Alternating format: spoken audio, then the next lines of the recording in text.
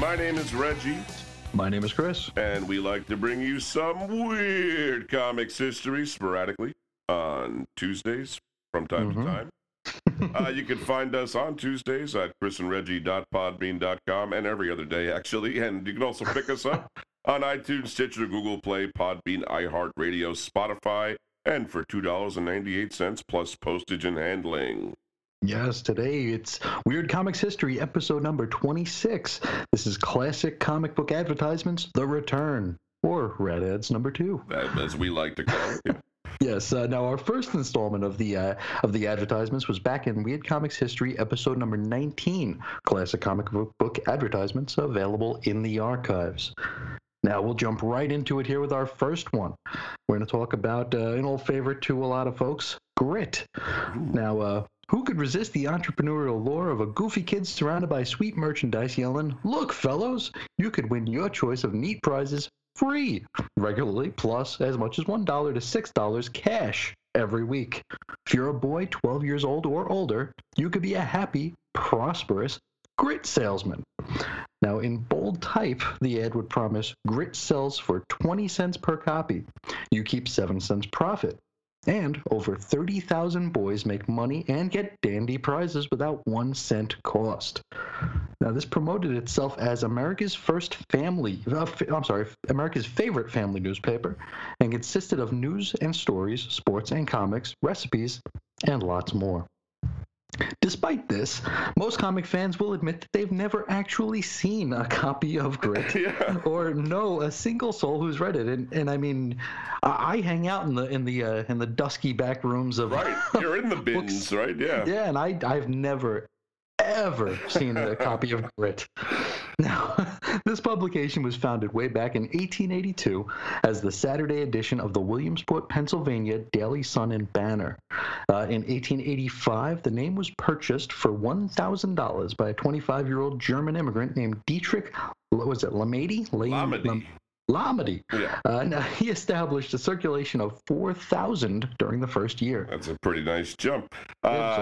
Lamady was born February 6, 1859 in Golshausen, Germany.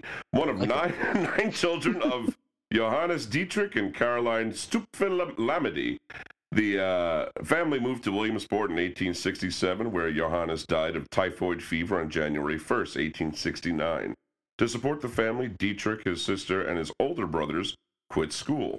At age 10, Dietrich began working as an errand boy, earning a weekly salary of $3 in the office of a local German language weekly, which was the Beobachter, literally the Observer. Eventually, he became his own small-time printer publisher, almost certainly a hand-operated rail press for small quantities, pamphlets, and stuff like that. At 18, Lamady began printing theater programs and a 4-page ad brochure, The Merchant's Free Press. In the summer of 1880, he did camp news for the Pennsylvania National Guard, and he married the following year. Now, in 1882, Lamady became the ad compositor and assistant composing room foreman for the Daily Sun and Banner. That same year, Grit began as the paper's Saturday edition, typeset by Lamady. He left the Daily Sun in 1884 to launch the Weekly Times as a daily, but finances and the health of the owner led to the Times to cease publication. Now, with 2 children and no job, the 25-year-old Lamady once again became a publisher. He teamed with 2 partners and bought the Times equipment plus the Grit name and goodwill. The first year of publication was one of adversity and uncertainty. Grit owed more than it was worth, and 7 business partners came and went. Lamady decided to interest new subscribers with contests and drawings.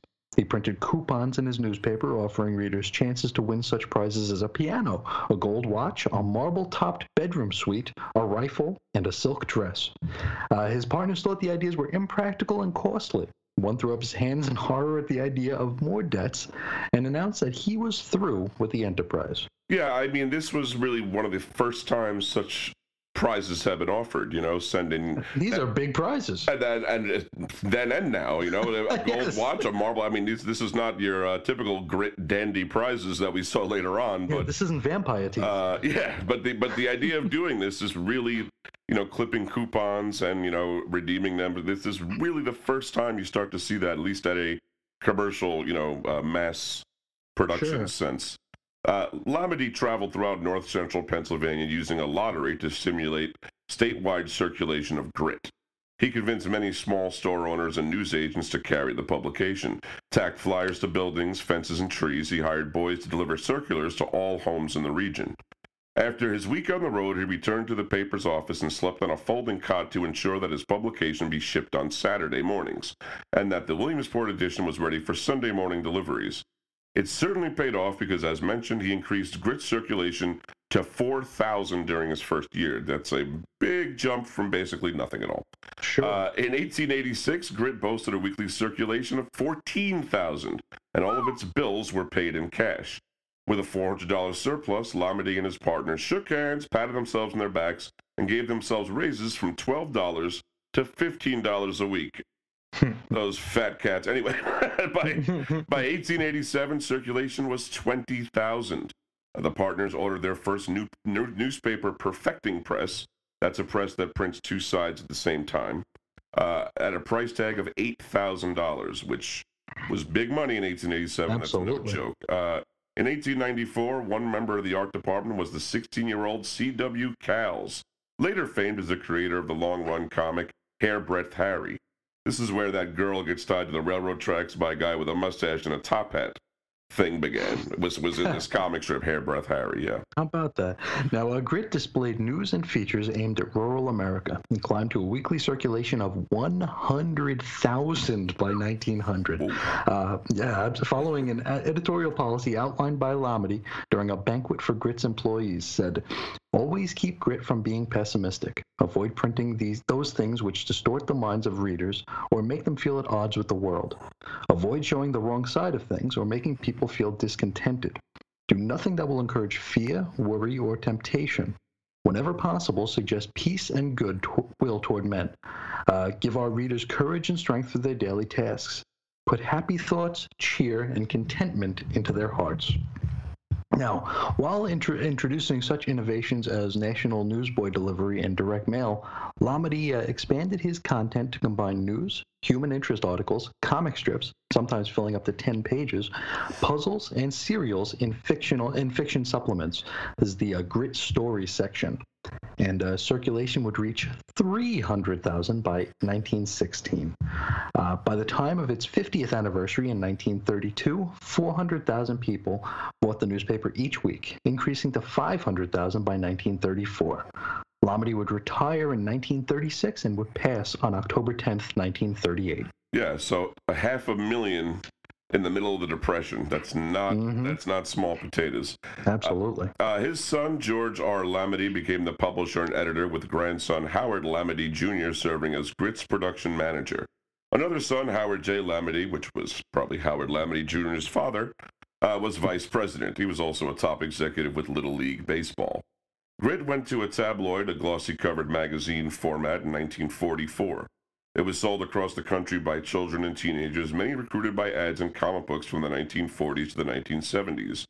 Grit claims that 1 million children have sold it, some for a few weeks and some for several years, though they advertised only to boys until about 1969. A comical ad in Richie Rich comic books aimed to recruit more young salesmen, suggesting that Richie's father, Richard Rich, got his start as a businessman selling Grit. Most kids saw these ads selling Grit focused on the sales incentives. The ad never says specifically what you have to do to earn these incentives, just that they send free prizes regularly. Ads contain drawings of sports equipment, walkie-talkies, camping gear, a harmonica, model kits, and an engraved ID bracelet, among lots of other swell gear. George Lamedy said among Dad's greatest joys of accomplishment was the army of business and industrial leaders who gained their first commercial experience, lessons in honesty and integrity, and the value of self-application by selling Grit in their hometowns. In order to recruit young street vendors, the business published small 12-page comic books, such as one titled "Grit Will Help You as Nothing Else Can." The storyline inside involves a young man receiving a leadership award from the local boys' club. His friend Joe, envious of the lad's recognition, decides to improve his skills by becoming a Grit paperboy. After becoming a successful Grit salesman, Joe likewise receives a leadership award from the club and earns enough money to go to camp. These comics would conclude with testimonials by former Grit salesmen that had made good as adults. The most recognizable was film star Gene Autry. I'm just laughing because that exact thing happened to me, Chris. I'll tell you that. You know, I was like, I got to get that leadership award. That's what young boy doesn't want a leadership award from the local boys club? Yeah, it sure is. Grit was a pioneer in the introduction of offset printing. It was one of the first newspapers in the United States to run color photographs, with the first full-color picture of the American flag appearing on the front page in June 1963. At the time of the magazine's 75th birthday in 1957, there were 3 editions: a Williamsport and area edition with a circulation of 40,000, a Pennsylvania State edition with 112,000 subscribers, and the National edition, which reached some 728,000 subscribers. Yikes. At its peak in 1969, Grit had a weekly circulation of 1.5 million copies. And yet we've never seen a copy. We can't see them. That's the amazing thing. You think there's so many of them out there. We've never seen one of them. I have to assume they're just not something anyone ever thought to save. Held on to, yeah. But I mean, they seem like they were like, it was like a reasonable quality magazine. I don't really understand, Sure. but they've got to be out there somewhere. Someone out there in listening land has got to be able to show us a real live Grit. That'd be nice. Now, the Lamades remained at the helm of the family business until 1981. Stauffer Communications of Topeka, Kansas, which already owned Cappers Weekly, that was a national tabloid that began in 1879, and an audience similar to Grit, the kind of the rural audience, purchased the magazine in 1983.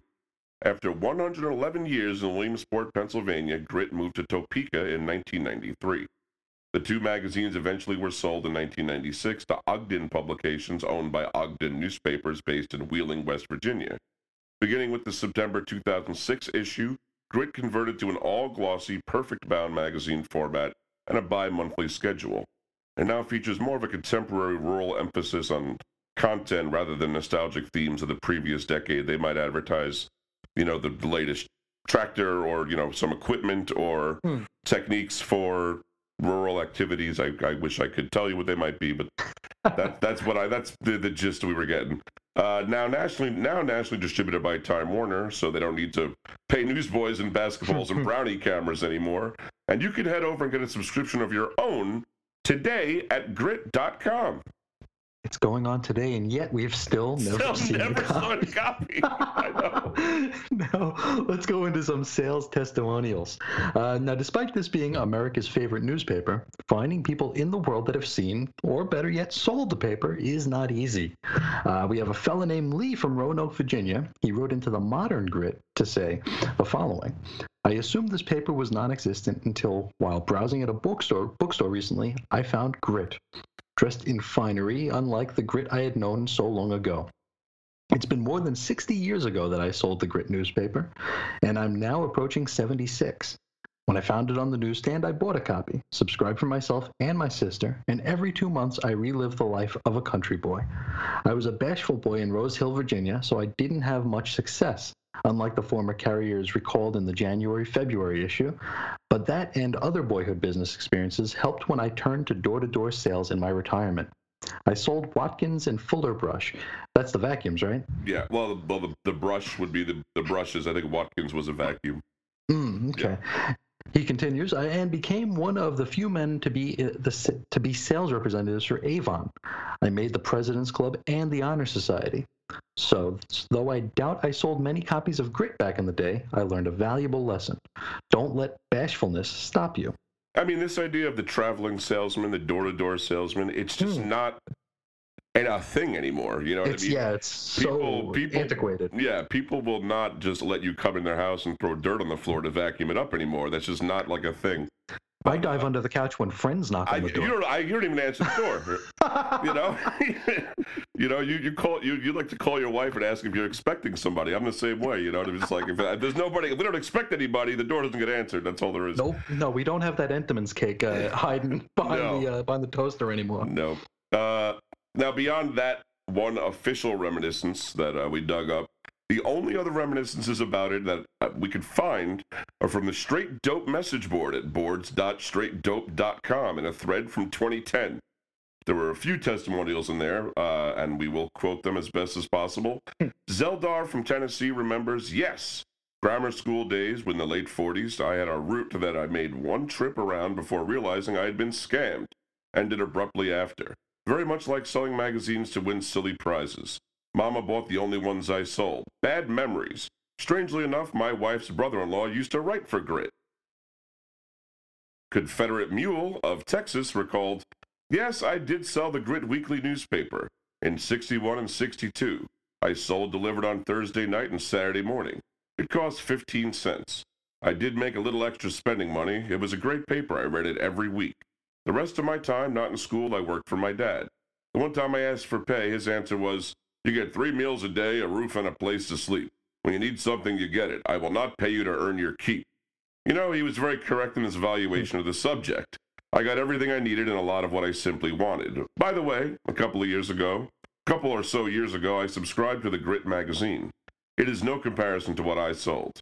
I was very disappointed. I had the bag and all. I assume he means like the Grit news bag that you can actually see in some of the comics ads. They furnished the forms for their payment and with an addressed envelope with every batch of papers.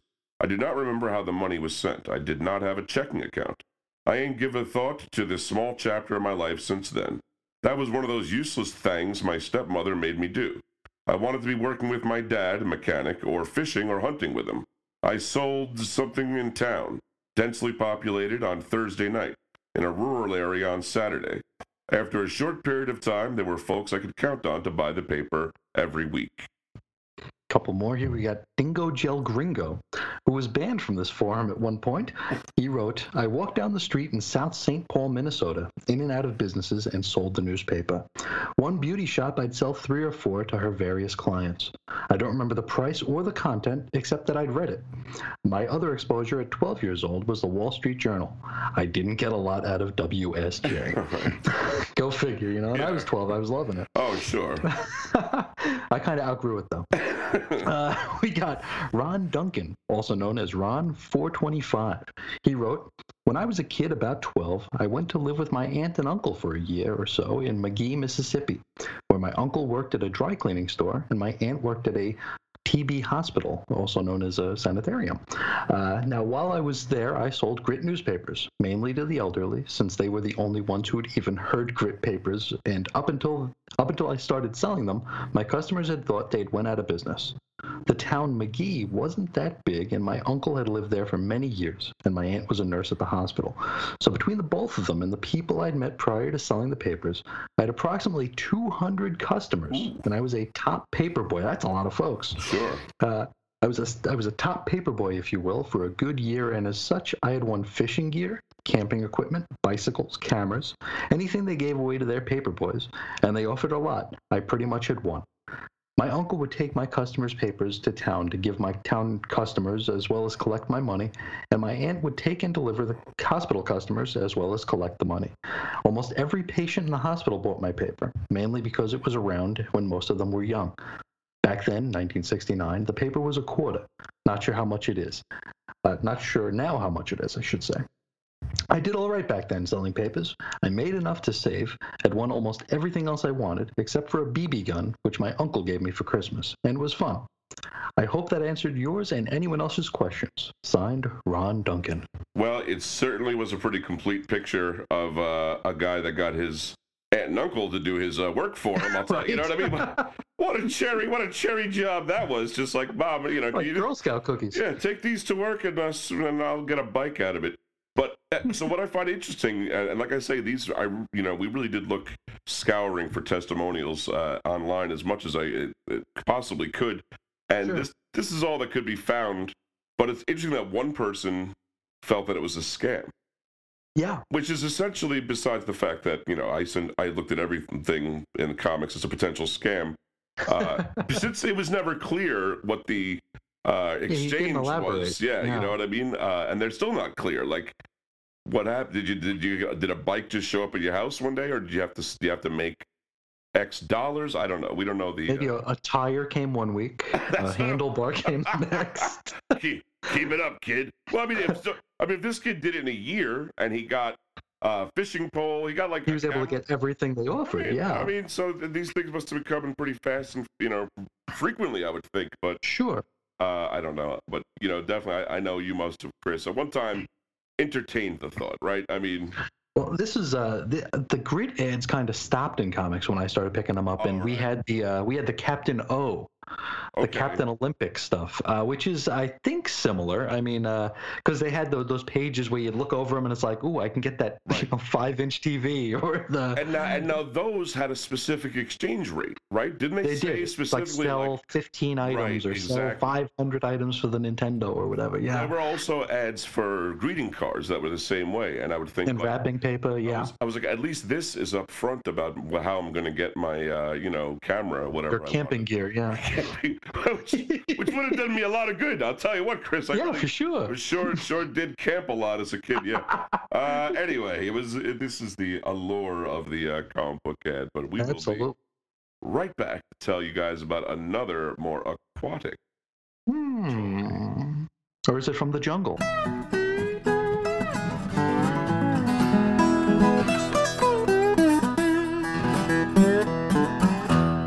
This is Kelsey from Grit Magazine, and we have a reader-submitted question from Jason. Besides chickens, what are some other types of livestock that would be good to start with on a small homestead? Well, a next natural step would probably be with rabbits. They're small, and you can contain them in hutches. You get great manure from them.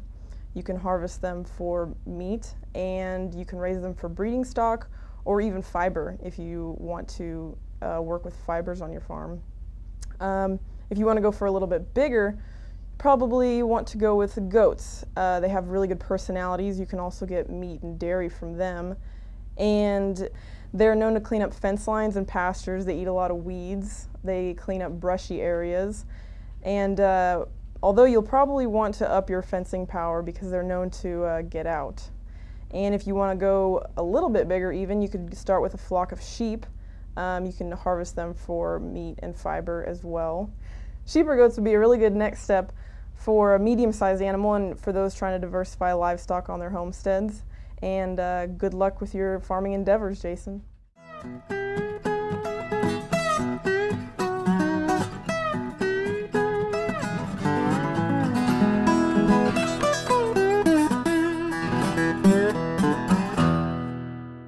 Back, everybody, to talk about a comic book ad that I think fans of a certain vintage know all about. Every kid whose parents told them they could never have a dog was mesmerized by the comic book ads for sea monkeys. The ad suggested that we enter the wonderful world of amazing live sea monkeys, the real live fun pets you grow yourself. So eager to please, they can even be, quote, trained, unquote.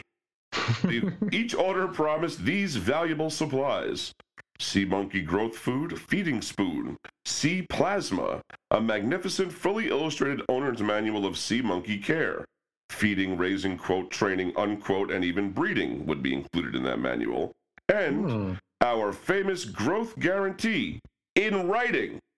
Even. So you could go get your childhood lawyer if you had to. And now, it's worth mentioning that there was a time you could order a lot of pets through comic book ads, like squirrel monkeys and turtles. And yes, actual squirrel monkeys could be ordered through the mail. That's right. Absolutely. Now, ant farms had been popularized in 1956 by Milton Levine, or maybe it's Levine. Seeing an angle, Harold von Brunhut invented the brine shrimp-based product of the next year. That was 1957. Harold Nathan Braunhut? I would say Braunhut, but I couldn't be sure. Yeah. Let's do Braunhut. He was born March 31st, 1926 in Brooklyn, New York.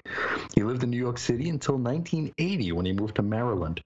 Harold added von to his name sometime in 1950s for a more Germanic sound, and so he could be more distant from his Jewish family.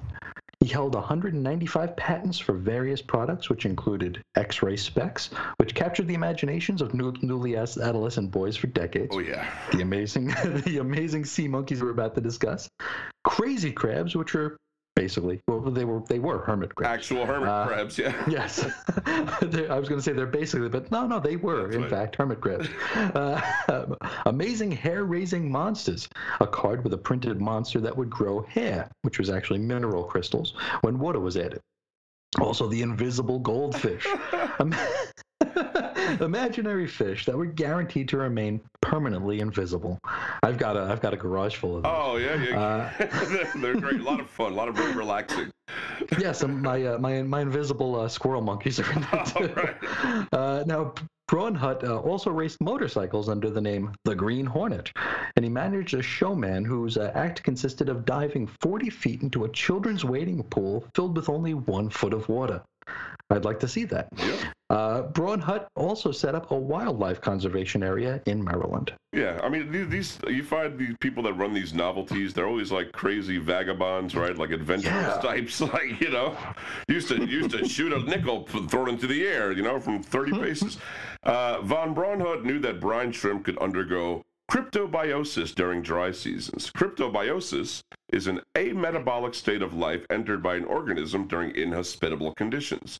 Basically like a forced hibernation. Yeah. During cryptobiosis, all life functions are suspended until conditions improve. Brine shrimp are somewhat unique in that they can also produce dormant eggs that are waiting for water to wake them up, and that is the trick here. Von Braun Hutt collaborated with marine biologist Dr. Anthony D'Agostino to develop the proper mix of nutrients and chemicals in dry form that could be added to plain tap water to create an accommodating habitat for the shrimp to thrive. The animals sold as sea monkeys are an artificial breed known as Artemia nios, which is New York ocean science, formed by hybridizing different species of brine shrimp. Von Braun Hutt was granted a patent for this process on July 4th, 1972. They were initially called Instant Life and sold for 49 cents, but Von Braun Hutt changed the name to Sea Monkeys in 1962. The new name was based on the supposed resemblance of the animals' tails to those of monkeys and their saltwater habitat. Sea monkeys were intensely marketed in comic books beginning in the 1960s. They used illustrations by the comic book illustrator Joe Orlando. Let's learn a little bit about him. Joseph Orlando was born April 4th, 1927 in Bari, Italy. His family would immigrate to the United States in 1929. Joe attended art classes at a neighborhood boys club when he was 7 years old. I wonder if he won a leadership award when he was there. Now, he continued there until he was 14, winning prizes annually in their competitions, including a John Wanamaker bronze medal. In 1941, he began attending the School of Industrial Art, as later the High School of Art and Design, where he studied illustration. There he met, among many other future comic professionals, Carmine Infantino, and they remained close friends. While Orlando was still a student, he drew his first published illustrations. There's scenes of Mark Twain's The Prince and the Pauper for a high school textbook. After his high school graduation, Orlando entered the U.S. Army, and he was signed to the military police. This was followed by 18 months in Europe. Yep, the old WWII. Mm-hmm. After his 1947 discharge, he returned to New York and began study at the Art Students League on the GI Bill. He entered the comic book field in 1949 when packager Lloyd Jacket assigned him to draw for the Catholic-oriented book Treasure Chest. This was a Chuck White story that paid $9 a page, which was a lot of money. Big money. At the Jacket Studio, he met fellow artist Tex Bladesell, and the two teamed later on many projects. In the early 1950s, he was an assistant to Wally Wood on stories for several publishers, including Fox, Youthful, Avon, and EC Comics, before becoming a regular staff artist with EC in the summer of 1951. He was earning $25 a page at EC. Not bad. After EC, I mean, this is the 50s or late 40s, 50s, so it's not like it's $30s, but that's a lot of money. Sure. Still, after EC, from 1956 to 1959, he drew classics illustrated adaptations, including Ben-Hur, A Tale of Two Cities, and Rudyard Kipling's Kim. In addition to many contributions to EC's Mad from 1960 to 69, Orlando scripted the Little Orphan Annie comic strip beginning in 1964. He and Tex Bladesell worked on it together. For Warren Publications' black and white horror comics magazine Creepy, debuting in 1964, Orlando was not only an illustrator but also a story editor on early issues. His credit on the first issue masthead read, "Story Ideas, Joe Orlando." Sales of Harold von Braunhut sea monkeys escalated considerably after Orlando drew a series of unusual advertisements visualizing the creature's enchanted and peaceful undersea kingdom. These showed humanoid animals that bear no resemblance to the crustaceans. Nothing at all. And they didn't look like monkeys either. No, they didn't really know. They kind of looked like, I remember one of them had a crown, right? I don't know what that was yes, about. I think so. No, many purchasers were disappointed by the dissimilarity and by the short lifespan of these animals, which is 3 to 6 weeks at best. Most sea monkeys didn't last a week, if they even hatched at all. I hear if you poured salt on them, they moved around a bit. Sometimes, despite the written guarantee, I can tell you from personal experience, they don't turn into monkeys immediately, I'll tell you what. But now, a colony is started by adding the contents of a packet labeled water purifier to a tank of water. This packet contains salt, a water conditioner, and some brine shrimp eggs. After 24 hours, this is augmented with the contents of a packet labeled Instant Life Eggs, containing more eggs, yeast, borax, borax soda, salt, some food, and sometimes a dye. That was later on. Shortly thereafter, sea monkeys hatched from the eggs that were in the water purifier packet. Growth food containing yeast and spirulina is then added every few days. So actually, the first packet's eggs hatch, but it gives you the illusion that the second packet's eggs activated or something. And then I think the idea is like the first packets die and the second packets might live a little longer. that's how crazy this brine shrimp scheme is. By putting eggs in both packets, the likelihood is that there will be shrimp alive when the second packet is dispensed and increased, therefore simulating instant life. Now we'll hop back to Joe Orlando for a bit. In 1966, Orlando and writer E. Nelson Bridwell created the parody superhero team, the Inferior Five. That was in Showcase number 62, June 1966 cover date. Orlando launched the Swing with Scooter series with writers Barbara Friedlander and Jack Miller in July of 1966. After 16 years of freelancing, Orlando was hired in 1968 by DC Comics, where he was then the editor of a full line of comic books. These included Adventure Comics, All-Star Comics, Anthro, Batlash, House of Mystery, Plop, Swamp Thing, and The Witching Hour. He also scripted several of those titles as well. In the late 1960s, Orlando hired Filipino artist Tony Di Zuniga for work on some of DC's horror titles. In 1971, Orlando and DC publisher Carmine Infantino traveled to the Philippines on a recruiting trip for more artists. Alfredo Alcala, Mara Mongo, Ernie Chan, Alex Nino, Nestor Redondo, and Jerry Talawak. One of them. Okay. Sure. They were some of the Filipino comic artists that would work for DC, particularly in the 70s and 80s. Yeah, this is something that I've rarely seen written on, and maybe we got to do a show about, is this Filipino wave that came in during this time that really did a massive amount of work for DC and also for some of the other smaller publishers. I know Charlton had a few, and I think Warren even employed some, but no one ever talks about them. But like they were literally like the backbone of the smaller titles, the Witching Hour and these other ones.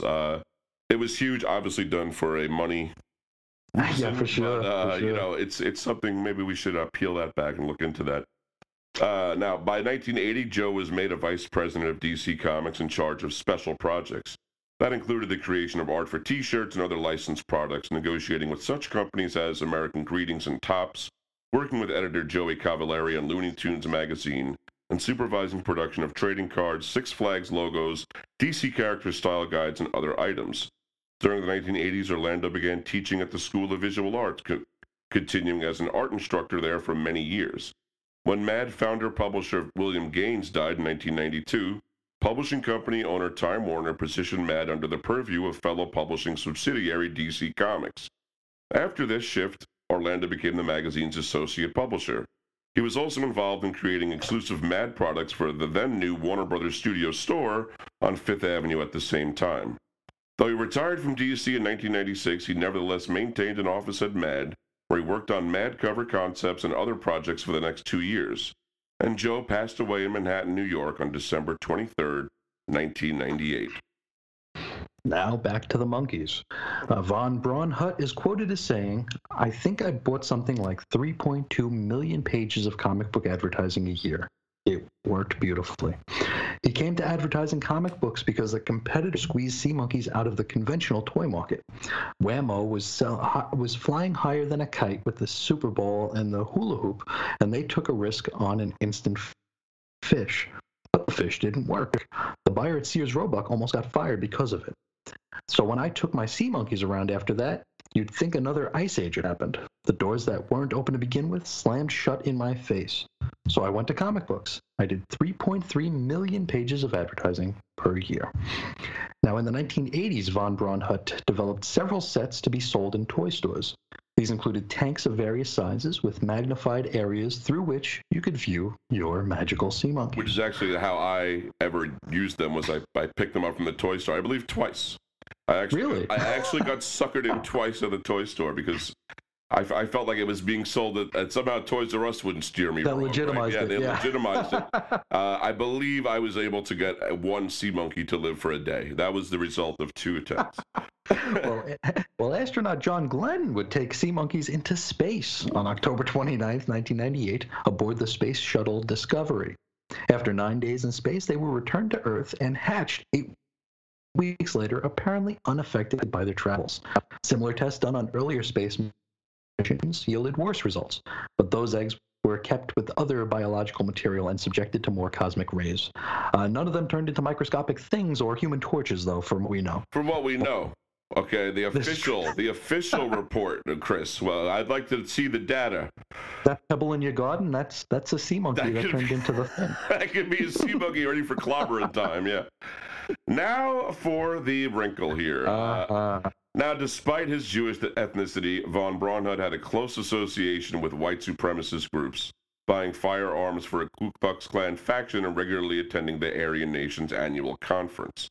In the late 1970s, von Braunhut developed and patented the Spring Whip Defense Mechanism, a spring-loaded rigid whip that telescopes out of its handle with the press of a button. When von Braunhut was passing through security at LaGuardia Airport in 1979, his attaché case was carrying 6 of these devices and it attracted attention, and he was arrested on illegal weapons charges. He won a dismissal on the grounds that the Cayuga Agent M5, which was what it was called, was not a bludgeon and did not meet the criteria of any banned weapon at the time. The device was advertised as the answer to if you need a gun but can't get a license, because it's a hornet's nest of piano wire steel springs inflicting excruciating agony on your assailant. One venue it was advertised was the newsletter of the Aryan Nations, an organization about which you can probably fill in the blanks. Its founder and then leader was Richard Gert Butler, who in 1987 was under indictment for sedition for allegedly plotting to overthrow the U.S. government. Butler sent out a legal fundraising appeal that included a brochure for the Cayuga Agent M5 and stated that the manufacturer has made a pledge of $25 to my defense fund for each one sold to Aryan Nation supporters. So this is a middling point, Chris, but I really want to make it. I mean, clearly this guy's a jerk. You know, we're not. It's a bad dude. We are not clearing this guy from any bad doing. But it's been said that sea monkeys directly funded the Aryan Nations, and in some sense, since he did give money to them, and he was profiting from sea monkeys as well as X-ray specs and crazy crabs and whatever else. Stands to reason. Some of that money did go there, but really what I think they're talking about is this specific campaign where, a specific money earmarked for each of these weird weapons. This bludgeon thing, yeah, it's weird, whatever whip, it is. This like horrible whip that sounds really like a mutilator. It's got to be. I got to say, don't bring those on planes now. It's got to be illegal, I think, in this world. I would hope. Anyway, not making excuses for the guy, but I really think that this was the big funding was through the Cayuga Agent M5 and not through sea monkeys. Not that I have any love for sea monkeys. They burnt me 2 times. So. Screw anyway, sea monkeys. Yeah. Now, speaking to the Spokane Spokesman Review in 1988, Butler described Harold von Braunhut as a longtime friend who, quote, has supported us for quite a few years. In fact, Braunhut appeared frequently at the yearly Aryan World Congress at Butler's Whites Only compound in Hayden Lake, Idaho. Sometimes as the lighter of the burning cross. Well, that was nice. That's a nice, little feather in your cap. That's almost as good as a Boys Club award, I think. Yes, a leadership award. Right. I was going to just check that off of sentences I didn't plan on saying today. Right. List. Now, Assistant U.S. Attorney Thomas M. Bauer said that in a 1985 weapons case against a member of the Ku Klux Klan, Grand Dragon Dale R. Roush von Braunhut was prepared to testify that he had lent Roush about $12,000 so he could buy 83 firearms. Bauer said that von Braunhut was very pleasant and cooperative and brought some of his little toys along, including sea monkeys.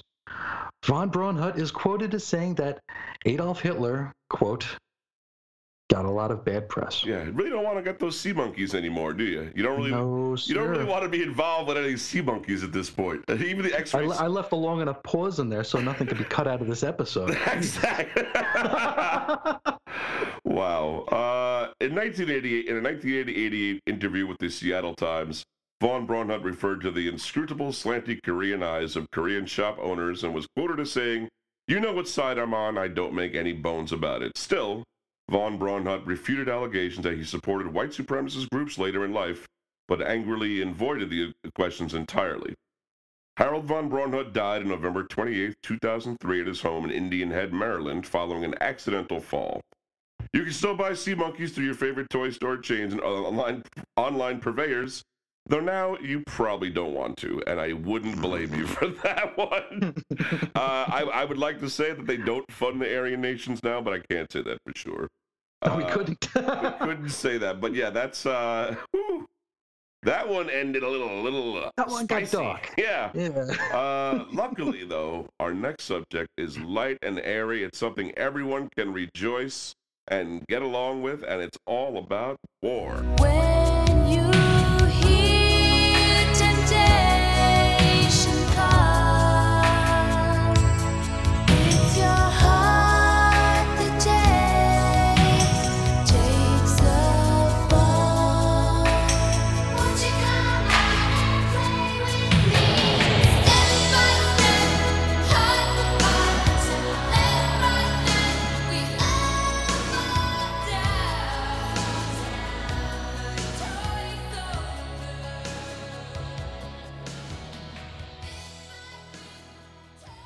And we are back to talk about our last rad ad of the episode. And this one, Chris, this is one that really kind of got me when I was younger. I'm not sure if you felt the same way. This is Yeah.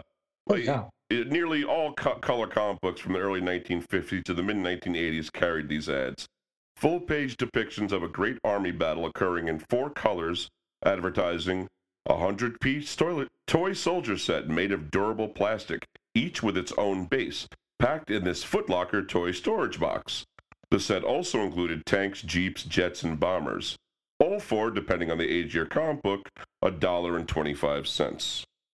Or perhaps you saw the ad for the 132-piece Roman soldier set for $2.98, which would detail an inside bar as having 4 generals mounted, 24 cavalrymen with spears and armor, 4 cavalrymen with banners, 16 spearmen with shields, 16 archers with bows, 16 slingers, 4 chariots with drivers, 4 working catapults. Which I think must be the reason that this price is higher than the other ones, right? Yeah, moving parts. The only one like a moving like an action to it, yeah. They also included 16 pieces of ammunition, harmless for catapult, 24 foot soldiers with broadswords and shields, and 4, most importantly, 4 Oh, buglers. of course. I always wanted to be the bugler whenever I played. Mhm. Or maybe you saw the mind-boggling offer for the 204-piece Revolutionary War toy soldier set for $2.50, advertising 2 complete armies, the British Redcoats and the American Bluecoats. Relive again the famous battles of the American Revolution. Form your own battle lines. Fun for the whole family. A set that contained, along with 180 other pieces, 24 Mohawk Indians. Now, even kids who didn't care about war toys, which was kind of like me, I couldn't beat the bargains being offered here. Absolutely. Some ads also featured special offers like a free chess set or extra deluxe toy sets available only for another $1 or $2. There were no images for these, but they could be checked off on the order form. And Chris, I remember like this is one of those we talk about this, like scrutinizing these ads for the grift. You know, Yep. knowing it had to be rip-off, but even I remember looking at these, thinking to myself, even if it's a rip-off, you get It's only a couple bucks. you get so many toys for a couple of bucks. You know what I mean? The sheer quantity really tips the. That tips really the did tip hand. it. You're like, it says it's plastic. You know, we got them dead to rights on the stand and the whatever. But It's not the cardboard ones. It's, it's the exactly. plastics. But look at what they get here. Yes, upon receipt of their 100-piece toy soldier set, these kids got a shoebox filled in white paper that looked vaguely like a footlocker, 100 or more two-dimensional inch-and-a-half tall plastic sculptures that did not stand on their own, but could be viewed only from one angle. Yeah. These are known as flats to toy collectors. 3D versions were created in the early 1980s. This led to many disappointed children who learned a valuable lesson at the end of a comic book advertisement. Was it that Cavet Emptor? Yes, Caveat emptor. Yeah, There let it the is. buyer beware. Now, all these toys were impressed with the Hong Kong manufacturer's stamp, usually on the base plate, but distributed by various American companies, many of which were suspiciously located in the same area. We've got Joesley Co. at Carl Place, Long Island, New York, Compix Incorporated at Murray Street in New York, New York, E. Joseph Cosman and Company in Hollywood, California. There was the Arrow Company, Madison Avenue, New York, New York. Honor House Products, Lynbrook, New York. Helen of Toy Co., nice name, in Rego That's Park, clever. New York. Yep, later in Comac, Long Island, New York. Lucky Products Incorporated in Carl Place, Long Island, New York. Westbury, Long Island, New York, and later in Atlanta, Georgia. Five Star Toys, also Rego Park, New York, later Comac, Long Island, New York. Baya Toy Corp in Bronx, New York. And Model Expo Incorporated, Fairfield, New Jersey. They were the ones who they offered the higher grade 3D sets later on. Yeah, and a few companies that didn't even that had addresses with no names. 104 Kings Knights, 149, that was at Carl Place, Long Island, New York. 132 Roman Soldiers for $1.98, Carl Place, Long Island, New York. 132 Roman War Soldiers for $1.98 could be bought from Westbury, Long Island, New York. 116 Planes of All Nations for $1.25 in Rockville Center, New York. 126 World War II Soldiers for 99 cents, also from Rockville Center, New York. And 204 Revolutionary War Soldiers for $1.98. At Carl Place, Long Island, New York. That's right. It's like I get the feeling that these importers had to stay on the run. Don't you get that feeling, Chris? So don't fly-by-nights leave? Don't they change addresses? No, They just change names. just shift their name, yeah. There were a few ads for these toys, all very detailed, but of varying quality. The names of the artists for all but two have been lost to time, but luckily, it's of the two best-remembered ads. The full-page ads for Roman and Revolutionary War toy soldiers were drawn by none other than legendary war comics artist Russ Heath. Yeah, we're gonna have these pictures up on the blog, but you know what you know if you've seen these ads, you know what we're talking about. These are the big, really grand battle scenes. Like usually, like on a landscape, Yeah, like you'd have to turn the comic to look. head on some them. of them were run Yeah. like that. I mean, eventually they ran them in almost every size under the sun, but yeah, they're definitely the ones I know from the 70s that are the other orientation. So now Russell Heath Jr. was born in New York City on September 29th, 1926. Raised in New Jersey as an only child, Russ recalled, "My father used to be a cowboy, so as a little kid I was influenced by Western artists of the time. Will James was one, an artist-writer. I had most of his books. Charlie Russell was my favorite because his work was absolutely authentic, because he drew what he lived." Largely self-taught, Heath began freelancing for comics during summers while he was in high school. He penciled and inked at least 2 installments of the naval feature Hammerhead Hawley in Holyoke Publishing's Captain Arrow Comics Volume 2, Number 2, in September 1942 cover date, and Volume 3, Number 12, that was an April 1944 cover date. Heath was in Montclair's high school's class of 1945, but it's unclear as to whether or not he graduated. In a 2004 interview, he recalls going into the Air Force in my senior year of high school in 1945, after having been put in an accelerated class so I could get through with high school. I almost made it, but then the Air Force called me, and in I went. He definitely joined the Air Force in 1945, and he would serve stateside for 9 months. Russ drew cartoons for his camp newspaper, but due to a clerical error, he was on neither the military payroll nor any official duty roster for a significant portion of his time. A 2011 article in his hometown newspaper said that after a short stint in the military, Heath came back to Montclair, graduated from high school, got married, and started a family. While trying to get employed as an artist assistant, Heath was hired as the office gopher for a large Manhattan advertising agency that's Benton and Bowles. He earned $35 a week. He continued looking for work as an artist on his lunch hour, and in 1947 he landed a $75 a week staff position at Timely Comics. Initially he worked at the Timely office, but eventually started drawing from home. Now, Russ remembers that his first published work for Marvel was a Two-Gun Kid story, and it had to be one of these two. It was either the second Two-Gun Kid story in Two-Gun Kid number 5, December 1948, titled Guns Blast in a Thunder Pass, or the Two-Gun Kid story in Wild Western number 5, also December 1948, titled Two Guns Bark Along Terror Trail. And it's Heath's art on the Kid Cult story in that same issue. So one of those was his first. I'm not sure it matters, really. Yeah. Heath's first superhero story is tentatively identified as the 7-page Witness story, Fate Fixed a Fight, in Captain America Comics number 71, March 1949 cover. Into the 1950s, Heath drew several Western stories for such Timely Comics as Wild Western, All Western Winners, Arizona Kid, Black Rider, Western Outlaws, and Reno Brown, Hollywood's Greatest Cowgirl. He also expanded into other genres as Timely grew into Atlas Comics. He drew the December 1950 premiere of the 2-issue superhero series Marvel Boy, and scattered science fiction anthology stories in Venus, Journey into Unknown Worlds, and Men's Adventures. A little crime drama he did in the pages of Justice, some horror stories and covers for Adventures into Terra, Marvel Tales, Menace, Mystic, Spellbound, Strange Tales, Uncanny Tales, also the cover to Journey into Mystery number 1. And of course, the war comics for which he would become best known for. He's produced combat stories both for the wide line of Timely war titles, such as Combat Kelly, GI Tales, and Marines in Action. And also the first issue of EC Comics celebrated Frontline Combat. That was August 1951 cover. This would begin a lifelong friendship with Harvey Kurtzman. Russ contributed to Mad number 14 is August 1954, illustrating Harvey Kurtzman's parody of Plastic Man. And thereafter, Russ did the first of many decades worth of war work for DC Comics, with Our Army at War number 23 and Star Spangled War Stories number 22, both cover dated June 1954. Heath co-created with writer-editor Robert Kanigher the feature The Haunted Tank in GI Combat number 87 that was May 1961 cover.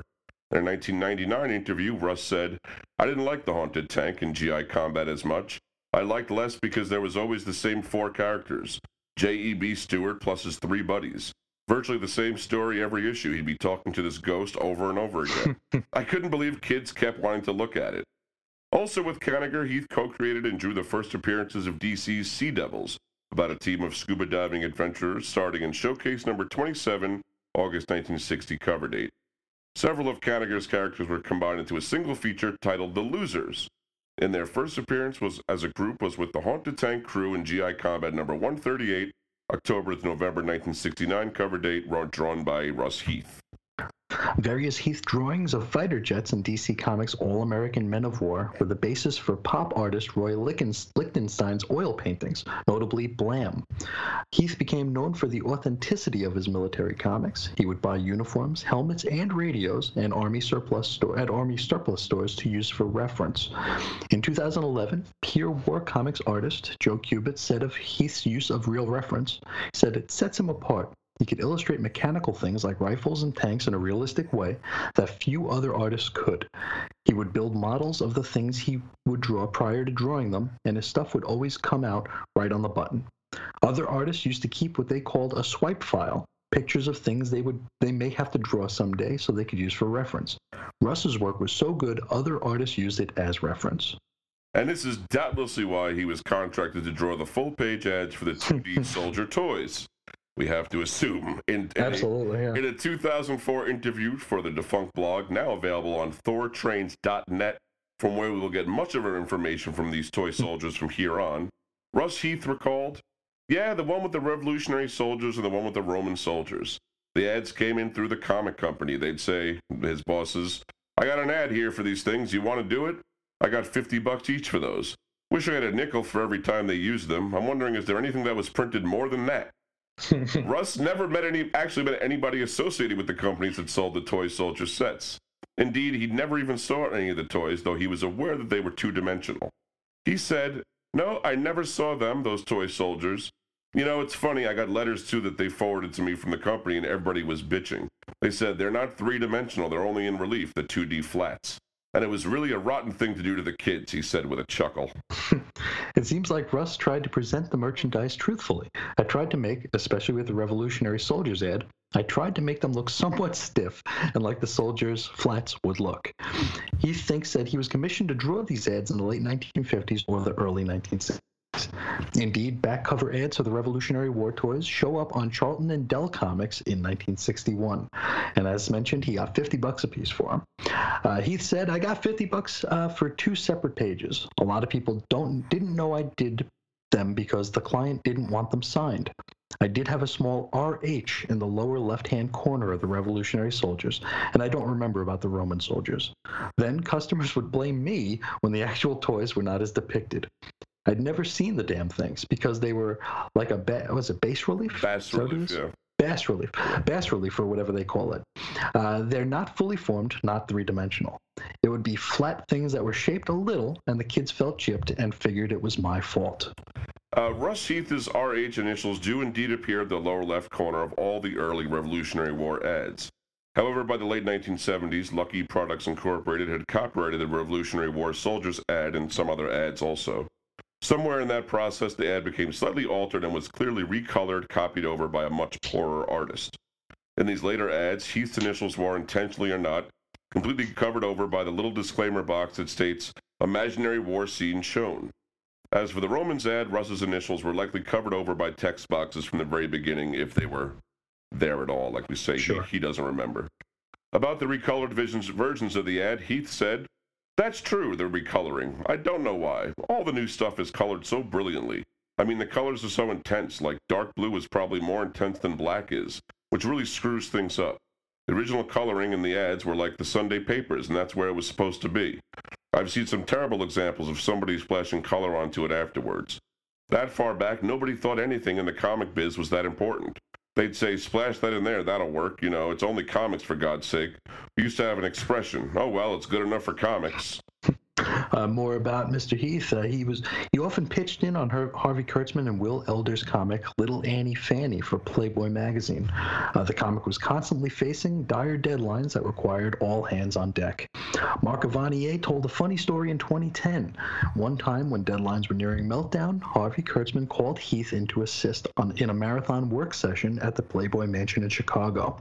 Russ flew in and was given a room there and spent many days aiding Kurtzman and artist Will Elder in getting one installment done of the strip. When it was completed, Kurtzman and Elder left. But Heath just stayed. and stayed some more. He had a free room as well as free meals whenever he wanted them from Hef's 24-hour kitchen. He also had access to whatever young ladies were lounging about. So he thought, why leave? He decided to live there until someone told him to get out. And for months, no one did. Everyone just kind of assumed he belonged there. It took quite a while before someone realized he didn't and threw him and his drawing table out. That really is hysterical. I love it. In a 2001 interview, Russ said that as an adult, he lived 7 years in Manhattan, 7 years in Chicago, and 7 years in Connecticut, in the town of Westport before moving to California in 1978. There, he worked as an animator for Saturday morning TV cartoons and later did commissioned art for comics fans. Another rare example of Heath working on superhero material was his inking Michael Golden's penciled artwork on Mr. Miracle number 24 and 25. That was June and August 1978 cover dates. Heath and writer Cary Bates launched the Lone Ranger comic strip on September 13, 1981, and it ran until 1984. His last comic book story was penciling and inking the 4-page flashback sequence of the 22-page story, The Mortal Iron Fist Conclusion, in the Immortal Iron Fist number 20, January 2009 cover date. He went on to provide cover art for publisher Aardvark Vanheim's satiric comic book Glamour Puss, number 11 through 10, 11 through 13. That was January through May 2010, cover dates. His last known published comics works was the one-page illustration That Russ Heath Girl #4, appearing in issue number 19, May 2011 cover. He received an Inkpot Award in 1997 and was inducted into the Will Eisner Comic Book Hall of Fame in 2009. He received the Comic Book Art Professional Society Sergio Award in 2010 and the National Cartoonist Society Milton Caniff Award in 2014, and Russ Heath currently lives in Van Nuys, California. So he is still with us, folks. So if you want to harass him about those 2D toy soldiers, you can go track him down.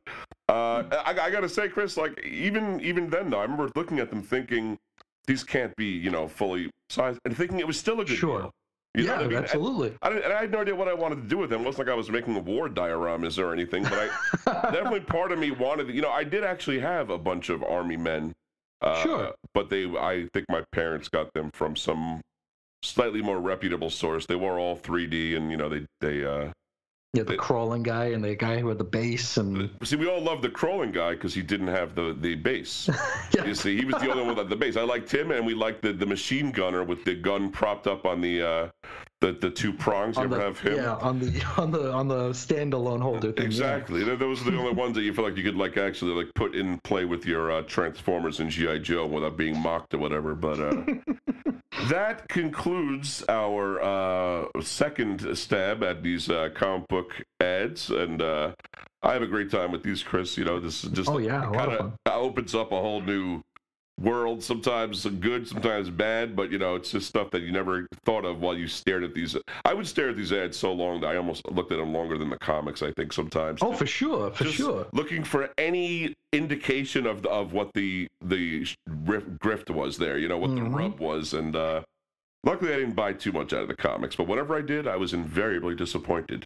But if you out there ever bought something from a comic, or perhaps you have more information about your experiences with sea monkeys or with toy soldiers, or if you've ever seen and read an issue of Grit magazine in, not in the recent times, but in the long ago, please write to us at weirdcomicshistory@gmail.com.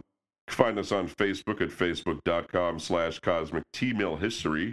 We're on Twitter at CosmicTmail, and I'm on Twitter at ReggieReggie. I'm at Ace Comics. You see our weekly comics writings at WeirdScienceDCComics.com, and Chris's daily writings at ChrisIsinInfiniteEarth.com, where he reviews a different DC comic every day of the week. Still gunning for that 100 Action Comics by Action 1000, but you did take a diversion today. I did. To do Damage, but not the Damage some people may be thinking. Yes, I threw a little curveball in there and did the Damage from 1994 instead of the New Age of Heroes. That's the Christian way that we know and love. Now, also, we have our site here, weirdcomicshistory.blogspot.com, which is being updated multiple times a week now. We have our weekly Cosmic Treadmill post every Sunday. We'll have our Weird Comics History post there on Tuesday, and then on a while now we'll be putting up little box set collections, because even with our chronological listing, it's still kind of hard to navigate. Sometimes, yeah, I know. There have been a couple of hops, especially when you hit it and it takes forever to load because there's like 90 audio files in there. Yeah. So we're collecting our long form discussions into single blog posts, so they're easier to find and to follow. And if you want to find us on YouTube, search Weird Comics History without spaces, all one word. And also check the show notes for applicable websites and more sources for the ads. That's right, as well as some pictures of the ads and maybe some other pictures. I was able to find a couple of covers of Grit. But really, even online, Chris, almost nothing, right? You know what I mean? Nothing. You think there would be a repository here, but no. It's like a Mandela effect. We all know it was out there, but It really isn't. Nobody can find a trace of it. What are you, Grit closed down 100 years to this very day, kids? What are you... They say the old Keller family used to run it. Anyway, I think that's all we got for him this time, Chris. You got anything else for him? Like you said earlier, we have a lot of fun with these ads. If anyone out there has certain ads that hold a particular fondness that they'd like us to investigate or just chat up, definitely let us know at that email, that weirdcomicshistory@gmail.com. Absolutely, yeah. We definitely will pursue more episodes of this. You know, Chris thought of the Captain O thing. Oh yeah, that's a fun one. I had kind of forgotten about that, and there are plenty of other ones that just kind of leap to mind that we're going to have to get into. But if that's what we got for him, Chris, I think I'm going to tell them all to keep it weird historically.